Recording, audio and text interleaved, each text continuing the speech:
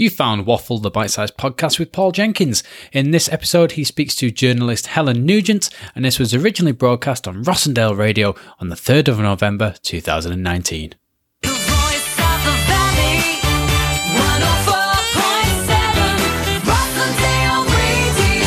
Good afternoon, everybody, and welcome to the Waffle segment. I am delighted to be joined in the studio by Helen Nugent. Good afternoon, Helen. Good afternoon. It's lovely to be here. It is. It's officially, I think, one of our first dark interviews we've done since the clocks have gone back. And is that metaphorical, or is that real? It could, you don't know which direction I'm going to take this in. But yes, the evenings are drawing in. But you are a journalist, our first journalist on the Waffle segment as well. Okay. So we're delighted and honoured, and hopefully you'll give us a good write-up at some point or another. Of course. So what do you? How do you do that? Where does that come from? How do you start in journalism? How do you begin to be a journalist? Yeah. I think you have to really, really want to. Yeah. I'm from Bury originally, and I'd always wanted to be a journalist since I knew what the word meant. Never ever wanted to be anything else. So it came as a huge relief that I could actually get a job in journalism, because otherwise I might have been a bit stuck. So yes, I went to London and went to seek my fortune, as it were. And is this this is not the same as being a poet. Being a poet, you wake up one day and go, I'm going to be a poet, and then you start. This takes years of study and of kind of slogging it out. It's tricky. I mean, today, for instance, I teach music journalism at Salford University. But when I was starting out, because I'm so old, obviously I don't look it, do I, Paul? I'm supposed to come here. I was letting you in full flow. It's fine. But you don't look it, Helen. I don't look it, Helen. Too late. Missed that. So I did apply for a journalism course at what would have been in Preston and didn't get it. And then I thought, well, and there wasn't the journalism degrees and things that you had now. Not that I would have done one. I did, really useless arts degree in English literature. Useless arts degree in drama, it's yes. Fun. And so I went to London because I really, really wanted to work for a newspaper, but a big newspaper. That was always my dream, to be on The Guardian. Sure. Or something like that. And I became a secretary for publishers with the express wish of I'm sort of in the industry now. You got your foot in the door. And it was just a case of, because I didn't have any qualifications for journalism. Right. So it was a numbers game. That's what I always call it. Knocking on lots and lots of doors, asking people if they just have a coffee with me, would they see me, sending out what then was letters, not emails, because we're talking about the 90s, to lots of people. I mean, my niece who lives locally is called Scout. Hi, Scout. She wouldn't understand what I was talking about if I said I was posting letters. I know. I remember that day at my university, we were assigned an email address on my first day at uni. We just sat there looking at it going, what's this? What am I going to do with this? And it was like a code you had to That crack. internet thing will never last. It's a flash in the pan. It's a flash in the pan, yes. And eventually, after... I must be talking maybe a couple of hundred applications, and please, come and meet me and tell me how to be a journalist. I ended up getting my first ever job in journalism, this tiny little trade paper about insurance. We're earning even thinking back now, I don't know how I lived in London on that salary. And I just worked my way up. I just thought, well, if they can do it, I can. And I did feel, I admit to you, I did feel at a disadvantage being from the north and saying Bath and not Bath and grass and not grass. I'm not going to correct you. I've lived here 15 years now. I'm not local. I will never be local. And being a girl, and I hadn't been to Oxbridge, and I hadn't been to private school. I'd just been to a comp. Yeah. And even today, that is still, I think, it is seen as a disadvantage, but it needn't be. No. I just eventually started freelancing, and I was a financial journalist, business journalist. And that led on in the longer term. This isn't not staying at an insurance trade paper. That wasn't my dream. There's a fairly hefty CV if you just from chatting for about 2 minutes, just just throw into conversation. Well, I was at the Times for a bit, and there was. What publications have you written for in various capacities? It's easy. It sounds really. Sounds very un-northern to be saying, oh, well, I wrote for this paper and this paper. But yeah, the truth is I ended up at the Times, and I was there for 10 years and I did all manner of things, business, finance, and then I was a lobby correspondent, which means that you're in the House of Commons. Sure. I was a transport writer. I was a crime reporter. I was a news editor. And this is not just a case of people pitching in. This is, these are like full departments of journalists or working. Oh yeah, it's called home news. It's like when you pick up the paper, it's the first half. Yeah. And so I've got a lot of memorabilia on my wall at home in Ramsbottom with front pages and stuff I've done like that. And I used to do a lot of investigative work, and it was great. But 10 years was enough. So I came back and bought a house in Ramsbottom about 9 years ago. And never looked back. And so I became a freelancer. And it does sort of artificially boost your CV when you're a freelancer, because you list all these publications and it does seem like, wow. But it's true. I mean, I have freelanced for pretty much all the nationals. And when I came back here, I was doing reporting for The Guardian, The Mail on Sunday, The Observer, papers like that. And I worked for the BBC for a bit. I was going to say, because you were saying about it inflating your CV, I did a 6-week contract for the BBC once. That's top of my CV forever. Well, I worked for their business team, so I did some presenting on all sorts of local radio, but I also did some of the producing and presenting on 5 Live. So that was really interesting, being Media City on and off for a couple of years. And yeah, when people ask me to do stuff, but increasingly, actually, I now do teaching. I teach music journalism at Salford. I'm the editor, rather incongruously, of a magazine called Nuclear Future, which is about nuclear power. I write for a Catholic magazine. My goodness. Today I was writing about knife crime for the Trading Standards Institute, and there's a lot going on. Yeah, so I'm a good juggler. We're going to come back, I think, in the next part of the interview. We're going to be talking particularly about your big project about Northern Soul. Yes, that's my your baby. That's my baby. Before we do that, we ask our guests to choose 3 songs that kind of appeal to them. And now we had to do some detective work. All right. Did I give you a tricky one? You gave us a tricky one. My midweek email this week was, right, can we find Rawtenstall Annual Fair? Now, what was it? Rawtenstall. Sorry, no, it's Rawtenstall, I think you'll find. Just so it's Bath. No, it's not. It's Rawtenstall. Rawtenstall Annual Fair. Now, this is, what was it that particularly drew you? Well, I bought a CD a while ago called, I think it's called Deep Lancashire. Because I became quite a big folk fan, particularly when I moved back here and I realised the incredible history. Yeah. And I'm pretty obsessed by the industrial history of the North, particularly the Northwest. So I was really pleased, for example, when the Helmshaw Museum reopened. Yeah. And this song just really, really appealed to me. It's jolly. It's a bit bawdy. Mm-hmm. There's lots of different versions of it. I think one of the early ones I listened to was Horton Weavers. And of all the songs on that old folk tradition dialect CD, that was the one that just really made me quite cheerful. Fantastic. Well, we're going to put you with that. It's Rawtenstall Annual Fair.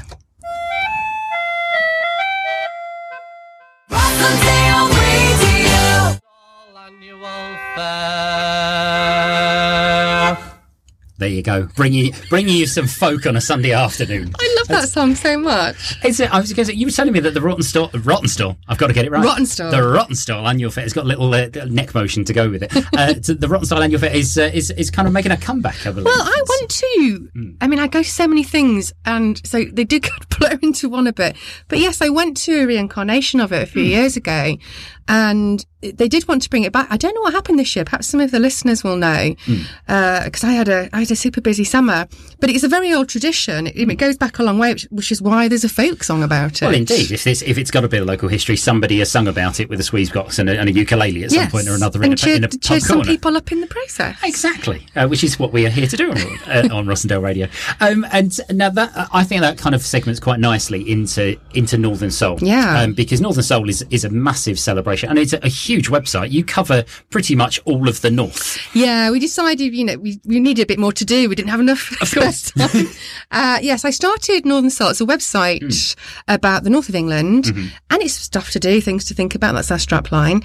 And we write about all sorts about the north. But yes, we do go all the way up pretty much almost to the Scottish border. I was going to say, it's interesting as well. I'd love to know where you think the north starts. Well, we did an article on that, obviously, a few years ago. One of my writers did it. Because my granddad will disagree with you. We came to the conclusion it started at Stoke. Right, because he thinks Watford Gap Services. Yes, that's another school of thought. It's a kind of, there's a bit of the M1. We did it off Granada land, as was. How far did the broadcasting go? Yeah. And we decided that it was probably Stoke. But I mean, a lot of the articles we do, it's meant to provoke debate and a bit of, healthy chit chat. So, yeah, that's pretty much where we go to. But we also have a philosophy at Northern Soul that if you're in the north and it's happening here somewhere, like a Harry Potter film, then that's fine. So we interviewed Daniel Radcliffe a few years ago. because you could go to your local cinema in Bury and go and see Absolutely, the yeah. Goblet of Fire. My niece will kill me if I get that wrong. Philosopher's Stone. Sorry, Scout. Goblet of Fire. Oh, I'm in trouble now. It's the Cobbler of Fire and the Philosopher of Stoke. That's right. Where it goes. So. And also, what I kind of see that the website as being is about, as long as it's written by Northern people or it has a Northern sentiment, or it is about something uber local, because we do that too, then it can be on there. So, and the quality of the writing, it should not look out of place in, say, The Guardian, other times on a Saturday. Both papers I've written for, so I know sort of to a degree how they work. That's the quality of journalism that should be on there. And we cover all sorts. For instance, this week we've got an interview with Chris Hitcham, who is the star of the new Ken Loach film. Oh, right. And he's actually from about the delivery driver. Yeah, about the sort of gig economy. Yeah. And he was actually a pupil of one of the writers for Northern Soul who does voice coaching. Brilliant. And he lives in Salford. Well, actually lives in Bolton now, but he's from Salford. And she did a lovely interview with him. And last week we did a piece about female wrestling. That was happening in Prestwich, obviously. As you do. I recently interviewed Bill Bryson for the site. He's one of my literary heroes. And John Craven. Recently. John Craven. Oh, that was lovely. I hosted an event at Rochdale Literature Festival and met the legend that is John Craven. And he is just as nice in real life. I was going to say, from reading the article afterwards, it kind of like you were just effusing niceness from everything. He was just so lovely, yeah. And so were the audience. Actually, it was a top evening. So this week we might go and review a restaurant somewhere, a meal. We might tweet something silly. We have something a bit daft on the sign. I should give you the address so I can have some free promotion. Of course, it's northernsoul.me.uk, and we have Twitter and Instagram and Facebook. You can find us quite easily, and we have a bit of fun. Ginnell Watch. Oh, no, I was going to ask you about Ginnell Watch because it's one of my favourite pieces of the site on Facebook. Who doesn't love a good Ginnell? I mean, there are some classic Ginnells on there. Yes. And at first I was going to get argumentative and say, that's an alleyway. What are you talking about? But no. Or sometimes for badness, I've put a really wide Ginnell on there just to see if people get a bit cross. And my goodness, do they? So we have Ginnells sent in from Czech Republic, Dominican Republic, Canada, France, but as long Spain. as they're north of Stoke, we're okay. That's I mean, Ginnell's just the reason I started that. I just love the word Ginnell. It does sound good. And as it turns out, as we discovered when we started it, me and my deputy Emma, there's lots of different words for Ginnell in the north, depending where you're from. And my mum calls it a cinder path. Right. So she's from Newcastle, and the paths used to be black from the coal. Oh, okay. I think that's a really romantic, lovely name, cinder path. Yeah. Snicket's a good name. Somebody else mentioned Snicket. Gennell. So I think that's a Lancastrian, I think, is Snicket. There's a couple of Lancastrians that I know. There's Jitty. Jitties. There's loads of them. Yeah, I was going to say, and this is it's like opening up a can of worms. It's like every time that it periodically goes round about what's a barm cake called. Like, we did an article on that. We did an article about what do you call bread after I attempted to order something at Manning's in Ramsbottom, and it took me virtually 10 minutes to get what I thought was a bread roll, but was not a bread roll. No, when we first went to Blackpool as a kid, my dad came back from the Chippy going, they sell desserts in the Chippy. I was like, what are you talking about? He said, I've come back with cakes, barm cakes. Yeah. And we saved it to the end and was really disappointed when we finished our dinner and opened up 3 bread rolls. It was not. So we've done a piece on that. What do you call bread? Because then 2 doors up at the Chippy is a different name again. So I do have a lot of long conversation. I just point now. Yeah, I think that's the thing, is that there's such a there's a rich diversity in the North that you can't just package everything up in one go. Yeah. And that's why I think Northern Soul has got such a breadth to it, because it's, you're trying to cover what defines the North. And I am, but I also think that there is a Northern identity within that. I mean, I would call myself, Northern would probably be the first word I would use. Northern, English, British, European. But I think Northern, now I've been back here for about 9-10 years, that would be my first way of identifying myself. And although, yes, there are regional variations that literally are, half a mile apart, which I love that idea, particularly the language changes and the dialect. I do like the idea that there is a sense of something called northernness. Yeah. And I think we try to evoke that in Northern Soul. And it's a mixture. I mean, I can't quite put my finger on it, but it's a mixture of humour, intelligence, affection, self-deprecation. And having lived in the South for 14 years and come back, I do see a really, really big difference. It is. I mean, I go visiting family all the time, and you do get a sense of, it's not necessarily one is better than the other because of having lived in both. It's more, there is a very stark contrast in a kind of direction of life and the way that you want to go about doing things. Yeah. And that's, never is there more of a time than when everyone's talking about the way the country's going to be run, but we shan't go there right now. Oh no, let's not go into politics. Let's go into politics because it's Sunday and we like it. Right, so... Brown Eyed Girl is your next choice on the musical choice. We've got a bit of Van the Man. Why? I don't have a really good reason for this. If I had to pick this for Desert Island Discs, I'd have a rubbish answer as to why I wanted it. I just love it. I've been listening to it since I was a young teenager, when I wasn't into any of his other music or indeed that era. Mm-hmm. And it makes me feel, if I'm feeling sad, I will genuinely go and find that song and put it on. I think it's a song that makes people feel happy. And that's really the sole reason for choosing it. And that's what music should do. Here's Van Morrison. Rossendale Radio. It's Van Morrison with Brown Eyed Girl there. Right, we're back for our final part of our interview with Helen Nugent of Northern Soul. And we've just been chatting about music and particularly about music journalism. And about, you mentioned earlier on in the interview that you actually teach music journalism. I do. Is it Salford? Yeah, at Media City campus for Salford University. Yes, I started that back in January. So I'm back for the next semester. In January coming. Yeah, it's the music journalism course, so it's the whole of second semester. It's a very popular course. It's part of the journalism degrees that they offer.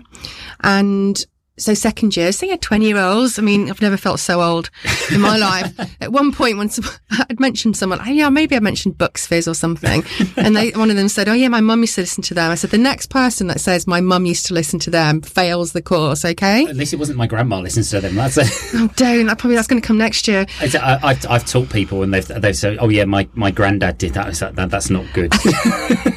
And you do feel ancient and sort of invisible when you teach 20-year-olds. But I have to say, I really love it. But it's not the first time I've done teaching. I've been teaching journalism on and off in a sort of guest lecturer role for years. So I did quite a lot of teaching at Westminster University on their advertising and PR course. And I've guest lectured at various journalism schools like City University in London. So, but this is the first time I've done a proper full-on whole semester.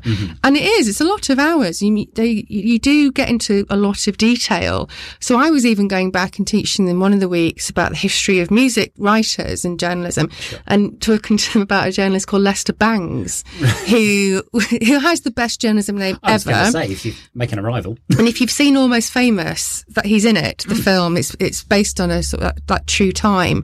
And he was a journalist for Rolling Stone magazine, and so we do all that as well. And we talk about some of the stuff like Louder Than War, which is John Robb runs, which is a Manchester-based music site, and we do music documentaries, although it did depress me a little bit when nobody had heard, for instance, of In Bed with Madonna, which was this music documentary in the early 90s. Well, yeah, that was all over the place. And it was a seminal one because it sort of professionalised music documentaries and made them very slick. None of them, never mind having never seen it, they'd never heard of it. So that's part of my... They'd heard of Madonna, though. The comment was, well, she's done all right for herself.